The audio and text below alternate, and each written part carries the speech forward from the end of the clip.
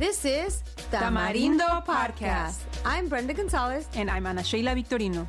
This is the Latinx podcast where we discuss politics, pop culture, and how to balance it all con calma. Welcome to the show.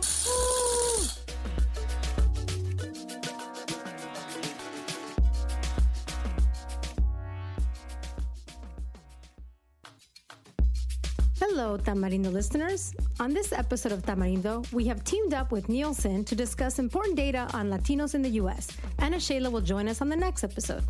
According to Nielsen, the Latinx community is, quote, 60 million strong and firmly at the center of the new American identity. As listeners of Tamarindo, you know we often talk about where Latinos fit in to this American landscape. Tamarindo has discussed representation of Latinos in media or lack thereof.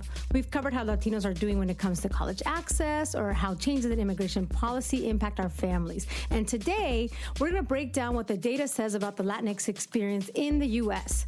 We are delighted to team up with Nielsen, a global measurement and data analytics company that provides the most complete and trusted view available of consumers and markets worldwide, to discuss the recent report, La Oportunidad Latinx, Cultural Currency and the Consumer Journey.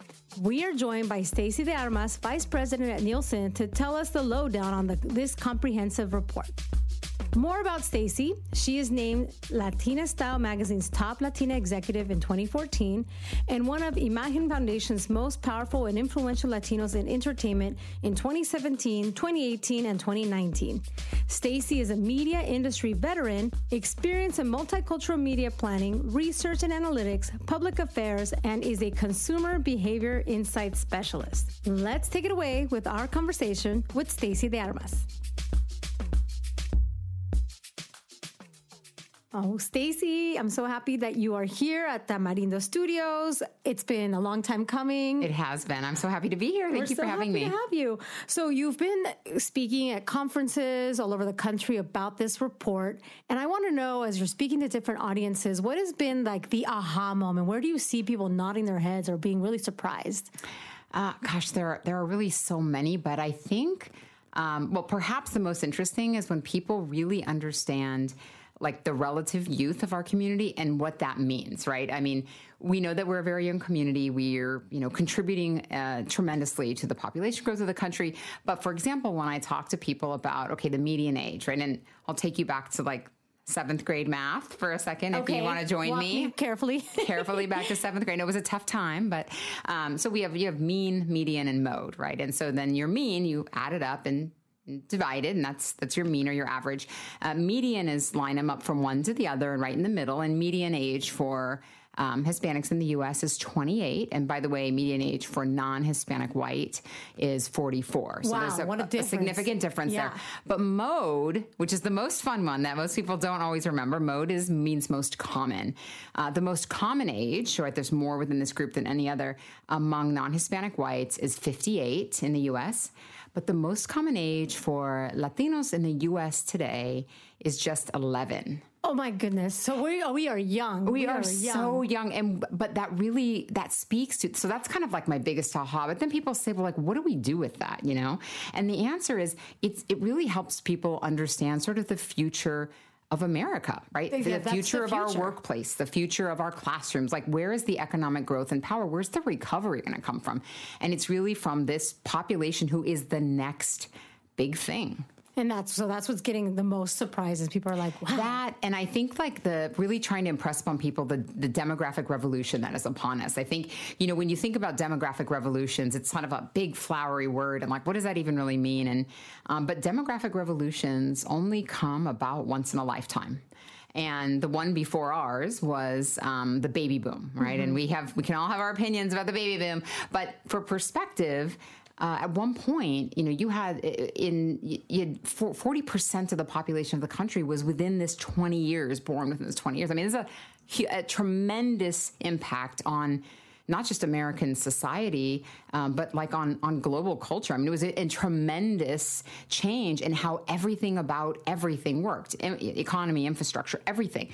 And so that was that demographic revolution. And the next one is really the one that is upon us now, which is the growth and the influence of the U.S. Hispanic community. And we have the benefit of being like at the front end of it, right? We have hindsight, so we know what happened. with the last demographic revolution and just how much that changed everything about American society. And so we have the benefit of hindsight. And then we have also all the data and research that helps us know sort of what we are within and what's occurring. And I think once I lay that out, people are like, I hadn't really thought about it like that. You know, it's fascinating. Yeah, that's really, really an exciting time and a lot of potential power that we can yield with that information. So one of the things that I picked up from the report was that this is not news to everyone, but we're also very diverse within the group. And so what are some of the takeaways about that? About like, how is the diversity within our own, this mega revolution, this demographic revolution that's on the way, and the fact that we are the future.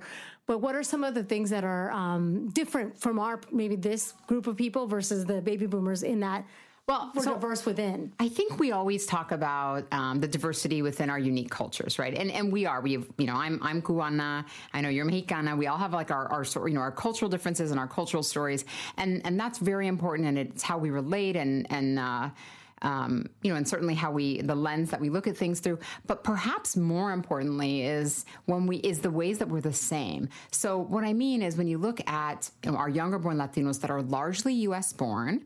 And you would think that, well, they're largely U.S. born. They are going to maybe not be as connected to culture or possibly not be as tied to language, when in fact that's not the case. And in fact, they're more bilingual than any generation ever before. And you look at older Latinos and you think, well, this group is largely foreign born, so they're going to have some differences like in digital consumption, right? Or not using digital the same way that our younger Latinos do, really for connecting with one another and more maybe just for research or for content consumption. Also not the case. Like our older Latinos are as digitally connected, even though they're largely foreign born, as our younger Latinos, and really using like digital is such a great example as a device, not just to seek information and content, but to connect and to activate digitally what we're naturally predisposed, our natural predisposed behaviors in real life. It's really, really sort of fascinating. I mean, the how many is great. That's what Nielsen does, and we're good at it. You know, how many do this and what people are doing. But what people don't always understand is that we do a lot of social and economic research too. And that's the why, right? For me, that's the most interesting part of the story, is not what we're doing, but why we're doing those things, and then trying to understand how to build engagement off of those.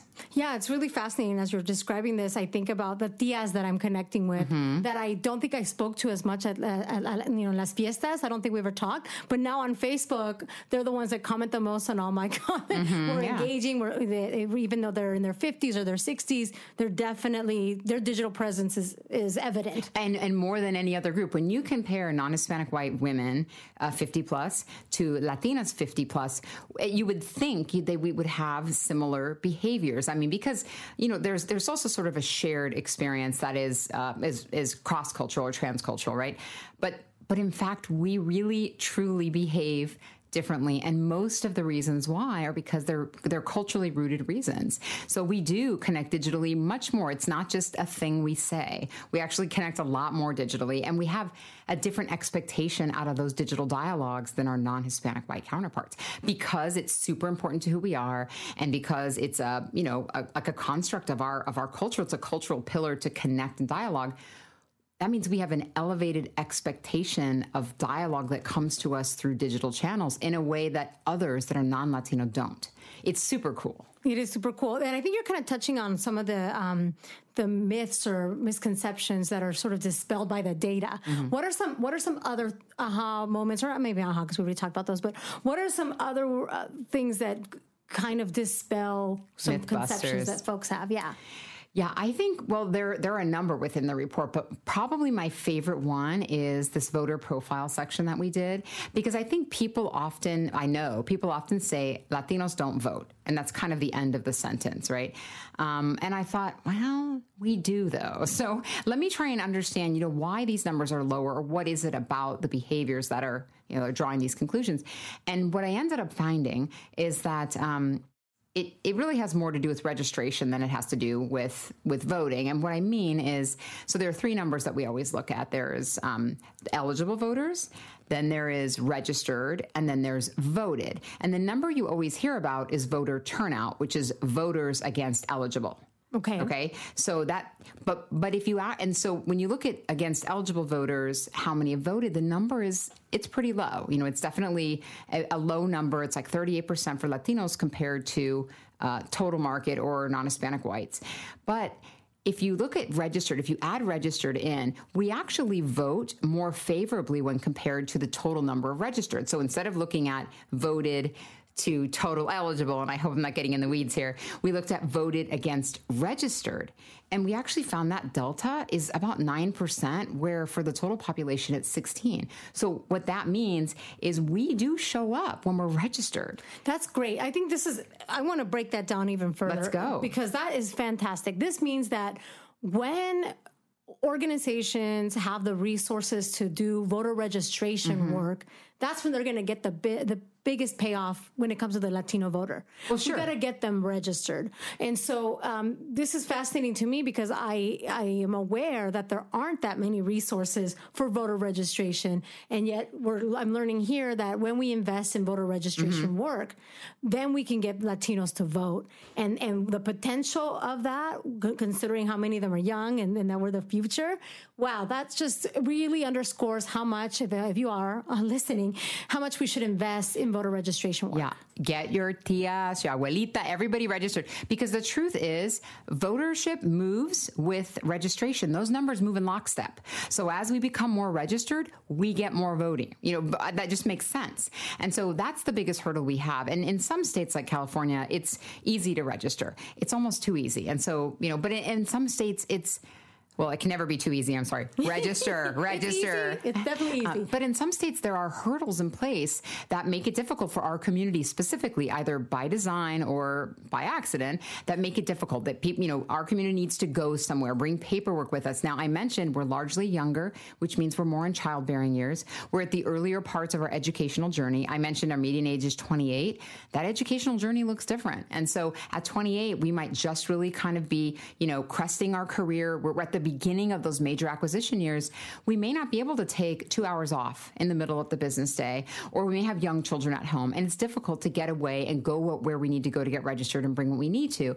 And so there are many organizations, as you mentioned, that are putting programs in place to bridge that gap so that, to take care of whatever that is, whether it's a transportation issue or a childcare issue, so that Latinos can go and get registered, because we know that when we're registered, we show up and vote. The difference, as I said, was about 9%. That's a tremendous number, right? So that means that and those numbers will move in lockstep. The more registered we are, the more we will vote. So that was one of my other fun ahas, because I get tired of hearing, whenever we talk later about basura, I'm going to say that we don't vote. We do vote, but we need to be registered, and that's the biggest hurdle we face. Yeah, that's great. And you were kind of touching upon this, that the Latinos at 28, they're maybe just finishing school in some cases. So can we go back to the school journey, Sure. the education attainment journey for Latinos? What does the data tell us about that? Well, the data tells us, first of all, I looked at 2016 data from Bureau of Labor Statistics and from and census data, and we understand that of graduating seniors in 2016, 70% of the total everyone went on to enroll in college, some form of college. But when you break out Latinos, the number is actually 72%. Ooh, so we exceed the average for going on to college right upon graduation. We did in 2016, which is incredible. But one thing we don't always talk about is what that educational journey looks like, right? Our community is very young, largely a significant portion immigrant born, a lot of us first generation. And so we don't have oftentimes those networks in place that can help us through that journey, right? I mean, I don't know about you, but like my dad didn't have, some buddies from his, venture capital firm or whatever. Now, there's anything wrong with that. Those are great connections, and I wish we did, but we didn't have those. And so we had to build all of those internships and those, the relationship with career and business kind of on our own. And so because of that, the journey looks different. It's oftentimes a 2-year journey. College isn't always a 4-year journey. Sometimes it's a 6, it's an 8-year journey. And we have the hope and the aspiration, and you can see that in the numbers with 72% saying that they enrolling immediately to college for all our whole Latinx community. And for Latinas, the number is even higher. It's 74%, exceeding the national average for women. So, we definitely have the hope and the desire.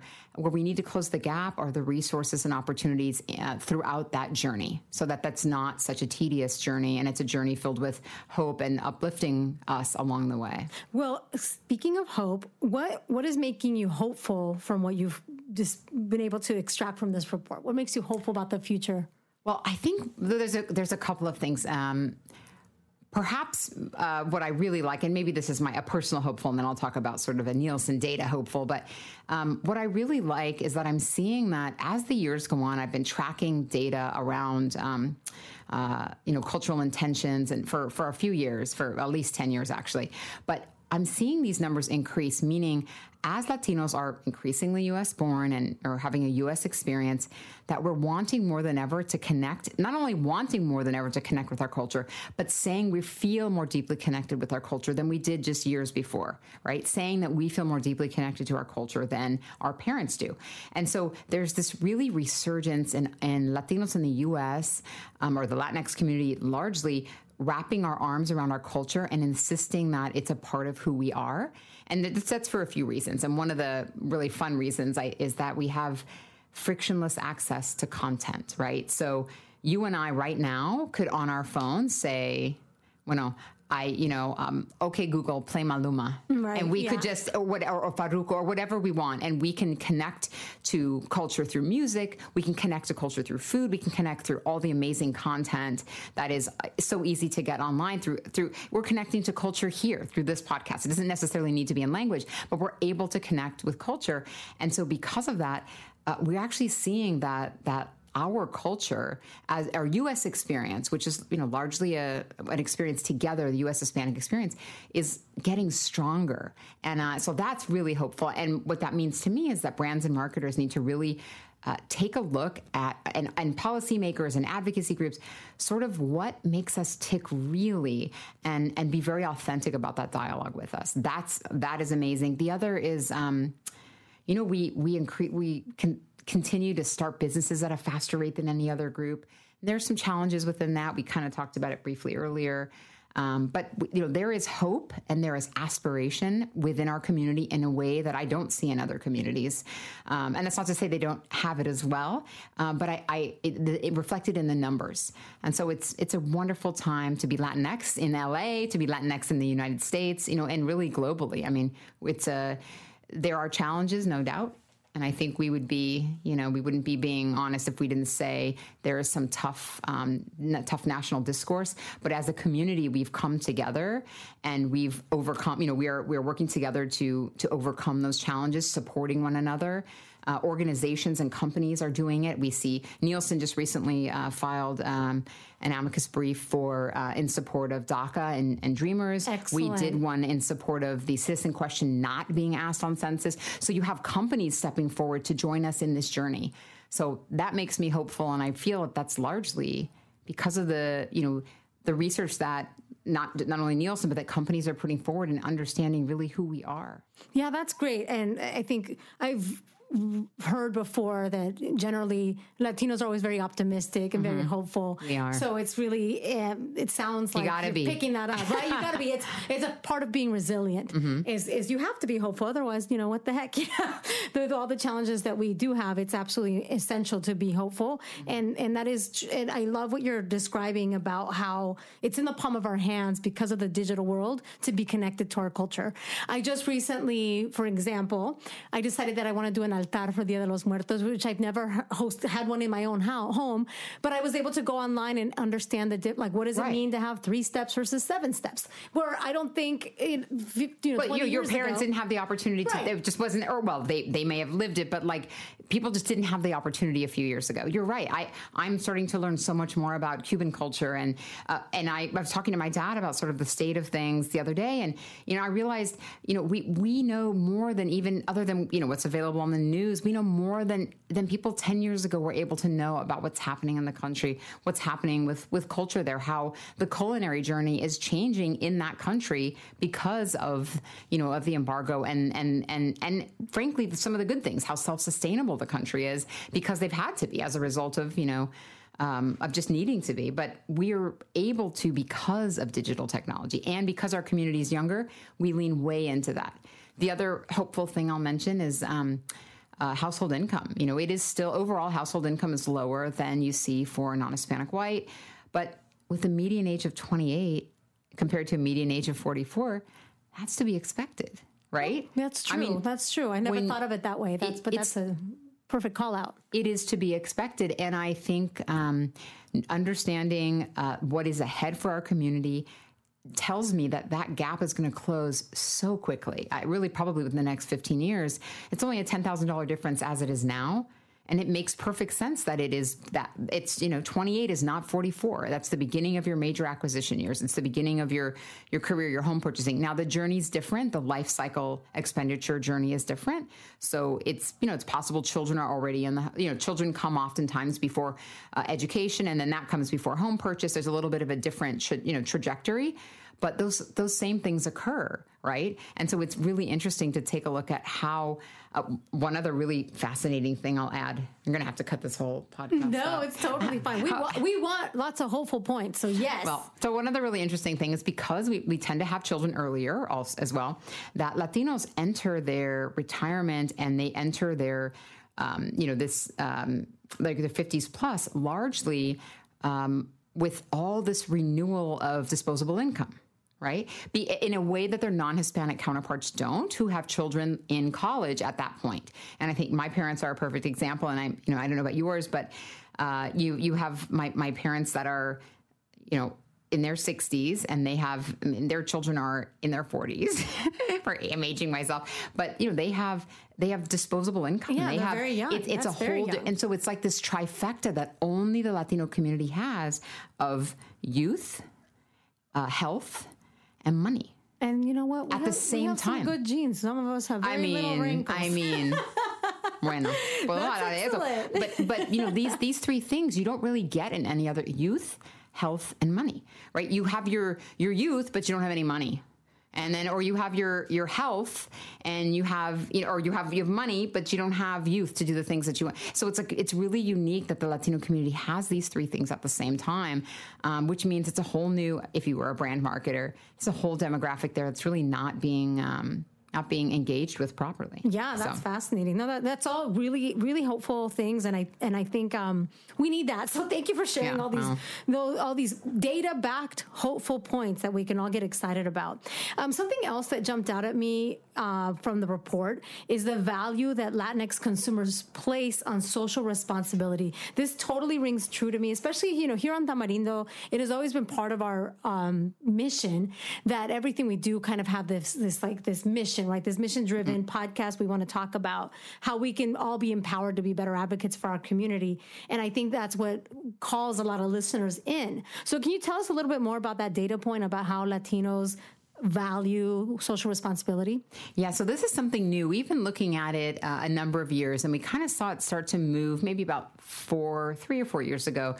In the last 2 years, we've really seen it move. But basically, it centers around Latinos wanting to align their dollars with brands that align themselves with the Latinx journey, right? That understand our very unique journey here in the U.S. That is sometimes, it's built on grit and hard work and experience and sometimes, amazing benefits. But it is a very unique journey that belongs to our community, and we want to align ourselves and our dollars increasingly with brands that understand that. So we've seen things like, 58% of Latinos tell us that they prefer to purchase brands that support a cause that they care about. And 58%, you think, well, that's only a little over half. But when you look at the index, right, they're 10% more likely to feel that way. And that, by the way, is 10% against total, which means we're in that number, bringing it down. I mean, we're populating that 10%. So if we extracted Latinos, it would be even higher.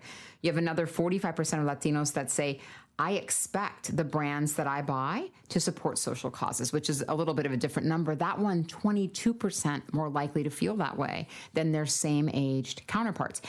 Those numbers were never indexing that high. And even things like environmentally safe products and the use of herbicides and pesticides, Latinos, more than their non-Hispanic counterparts, are saying those are really important things. You have nearly 60% saying that I'll pay more for something that's environmentally safe. It's important to me. And when you think about aha moments or wow moments, these allow us to kind of combat some of those myths like, well, Latinos are just price sensitive, right? The Latinx community is price sensitive and only want to use coupons and only want to buy things that are inexpensive. And that's actually not true. We actually want to align ourselves where it matters increasingly. And so those data points are always great because it also helps me dialogue with brands and other partners about how they really need to think about what they're bringing forward. These things matter. This nuance matters. That's great. And I think that definitely is true for both Ana Sheila and I, that we want to put our dollars in work and products that we think have a double bottom line, right? That they're trying to make money, but they also have a vision about how they want to be impactful with the work that they lead. So that's great. I really love that. I think that's also another hopeful point. Lots of hope in this. And then I also want to talk a little bit about, 2020 is right around the corner. The census is coming up. So what are some of the things that listeners should know about the census and why, and of course the census is where we get a lot of this data. Yeah. So tell us, why is the census important and what should we know about this particular census? Well, I think what everyone knows or hope, and if you don't, that's okay. We're going to tell you that census is obviously very important for the apportionment of dollars, right? How many, what your schools get and your roads and your library and your neighborhood.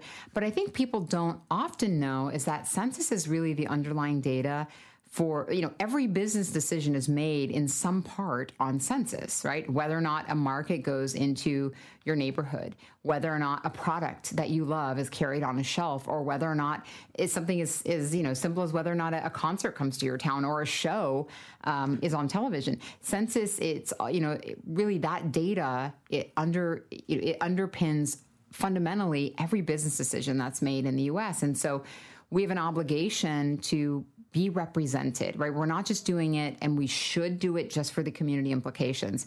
But beyond that, we should also do it for what it means for us being represented in America in business as well, right? The challenge is with the citizenship question, even though that question is now not going to be asked, the damage is done. People have a fear, and this is not just among the Latinx community. In general, people... privacy is increasingly important to all communities, right? All communities of color and all communities. And so, how the administration may use this data or what are the possibilities of when you submit your data tends to be a big question people have. There are legal protections around the data that you provide for census. And so we want people to know not to be afraid, that they need to represent their community, and also that every person in their home counts. Our families tend to be larger. 27% of us live in multi-generational households. Big families from your abuelita all the way down, to the little one. So everybody needs to be counted because the more we represent it, the more we can ensure that our community gets the resources that we need, that our children get the resources they need in school, that business decisions that are made that impact our families are made based on truth in data. And so Nielsen is really standing forward very seriously on this issue. Our CEO wrote an amazing op-ed in the New York Times earlier in the year. And, we have a charge throughout the company, top to bottom, to educate where we can our networks, professional and personal, on the importance of contributing and being part of the census count. Excellent. Yeah. So the census, to kind of wrap that up, it's safe, it's important. We need everybody to be counted, and everybody counts. So make sure you get counted. Let everybody know. Right. Next year is perhaps the most important year, maybe not in our lives, but certainly the most important year that we've had in a very long time with both census and the election. So we need to if there's two takeaways, right? Register, get others registered, advocate for registration, and be counted, and make sure you're part of census and registering to vote. Excellent. 100%. I feel that for sure. Is there anything that I didn't get a chance to ask you that you want to make sure our listeners know about this report? I'm sure there's so much. The report is just, well, I mean, within the report, we also talk a little bit about Latina entrepreneurship, which is just, it continues to be one of the most surprising pieces of data that I look at each year.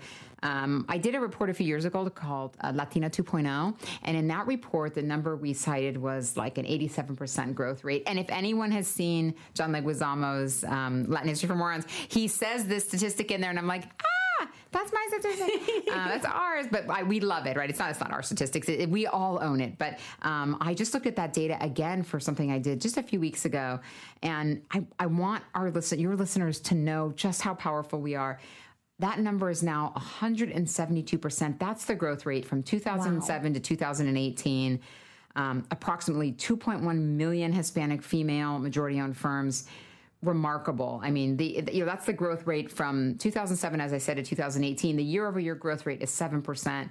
And, Latina majority-owned firms make up 17% of all women-owned firms. We are just stepping forward and stepping out in such a strong way. Overall, 2.8 million in jobs. We're creating jobs for this country. And I'm so glad to have the opportunity on behalf of Nielsen to help change the narrative. $500 billion in sales our businesses are bringing. And so I think the more we talk about, what we do, and we empower your listeners and we empower each other with this data, it sort of removes some of the stigma. It helps us feel like we need to be more front and center. We need to be counted. We need to register. We need to do the things that help elevate our visibility. That's what I have for you there. I encourage the report is free. So your listeners should download it if they want to learn more. They're all can be found. Just Google Nielsen Latinx, and you can actually find all of our reports. We ask you for a little information when you download it, so that we can connect with you when we have some new hot reports. But otherwise, we complete privacy with your information. We're not going to do anything with it. We want you to have the resource. Excellent. We'll make sure that we put links to all that in the show notes for this episode, so you all can access those links right away. The takeaways, actually, as you were describing the entrepreneurs, Latina entrepreneurs, all I kept thinking is like the flexing emoji. Oh, and so I use that one all the time. Oh, I love it. So we should all be flexing, ladies and gentlemen, whoever listens to this podcast, we should all be flexing for the Latina entrepreneurs. Well, it's come to the time of our podcast where we like to wrap up by asking you first, what do you think goes in la basura? This could be a person, place, thing, something that you are just ready to throw away and put away behind you. What is it? I have to circle back to, I'm trying to think of something different and exciting, but I have to circle back to the report. The fact that Latinos don't vote. I'm so sick of hearing that. When we are registered, we do vote. Our turn-up rate is better when compared to registration. So stop saying that, please. Latinos do vote. We vote, and we're good at it. And I just, we need to register, yes. But when we're registered, we vote at a greater percent than our non-Hispanic counterparts. So take that world. All right. So in la basura, the concept that we don't vote. Awesome. And then what gets a shout out? What gets your matraca? And I'm going to play a rollout over here. But after you come up with it. Gosh, I think. All right. So what gets the shout out? I feel like I'm just keep diving into the report, but I would say Latino entrepreneurs. Yes. I 100% agree. Isn't that loud? Latino entrepreneurs. I 100% agree after hearing that report. So I concur. And even our digital entrepreneurs, like you and the wonderful women that I follow on Instagram who are just, Me Too gets another one. I mean, just bringing me such relevant content. If you haven't seen My Doble Quince, you have to see that too. These women that are just creating content and bringing our story forward. So from entrepreneurs all the way, Latinas in general. That's where I say. And the authenticity of all that. Mm-hmm. Well, this was a lot of fun. I'm especially excited and elated that there was a lot of things to be hopeful for. And with data, right? We're not making this up. This is backed up with data. The evidence shows we are hopeful. We're the future. We vote. And we're the demographic revolution. And we are the demographic revolution. Well, thank you so much, Stacey. I had so much fun with you. You're always welcome back on Tamarindo. Oh, thank you. So thank you. Gracias. And where can people find you, actually? Where do people keep up with you? So the best place on Instagram is where I socialize a lot of Nielsen data there. If I have new exciting things that don't always make it to the report, but people want to hear about, I have some beauty trends and some fun things that are really relevant, I think, for our community. Instagram at Stacy de Armas, and that's Stacy with an IE. I don't know why, but it's Stacy with an IE, Stacy de Armas. Same thing on LinkedIn. I also share some content there every once in a while on Twitter, but definitely Instagram's the place to get the new stats and info and research on our community. Nielsen also at Life at Nielsen is our Instagram handle there. And we're happy to share whatever content we have. Please follow us. Excellent. Well, thank you so much. Thank you.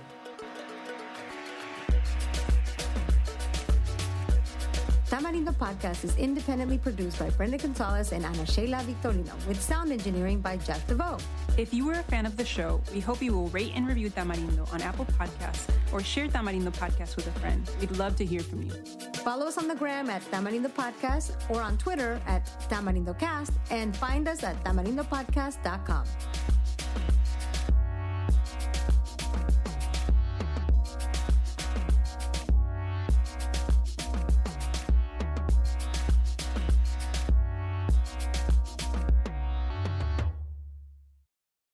Cuando mi arrendador dijo que el alquiler podría ser más barato si fuéramos amigos con beneficios. Había oído hablar de acoso sexual en el lugar de trabajo, pero en mi casa, eso es discriminación en la vivienda basada en el sexo. La gente de bienes raíces dijo que estaríamos más cómodos viviendo en un vecindario diferente con gente como nosotros. Por suerte conocíamos nuestros derechos. Es ilegal asustar a los posibles propietarios para que se alejen de ciertos vecindarios en función de raza o nacionalidad. Si usted cree que sufrió discriminación o tiene preguntas sobre sus derechos, comuníquese con Fair Housing Foundation, Fundación de Vivienda Justa, al 800-446-3247 o también en línea en fhfca.org. La vivienda justa es su derecho. Este es un anuncio de servicio público de Fair Housing Foundation y respaldado por el Departamento de Vivienda y Desarrollo Urbano HUD bajo la subvención de FIP-PI, FPEI 220099. Lucky Land Casino, asking people, what's the weirdest place you've gotten lucky? Lucky? In line at the deli, I guess? Aha, in my dentist's office.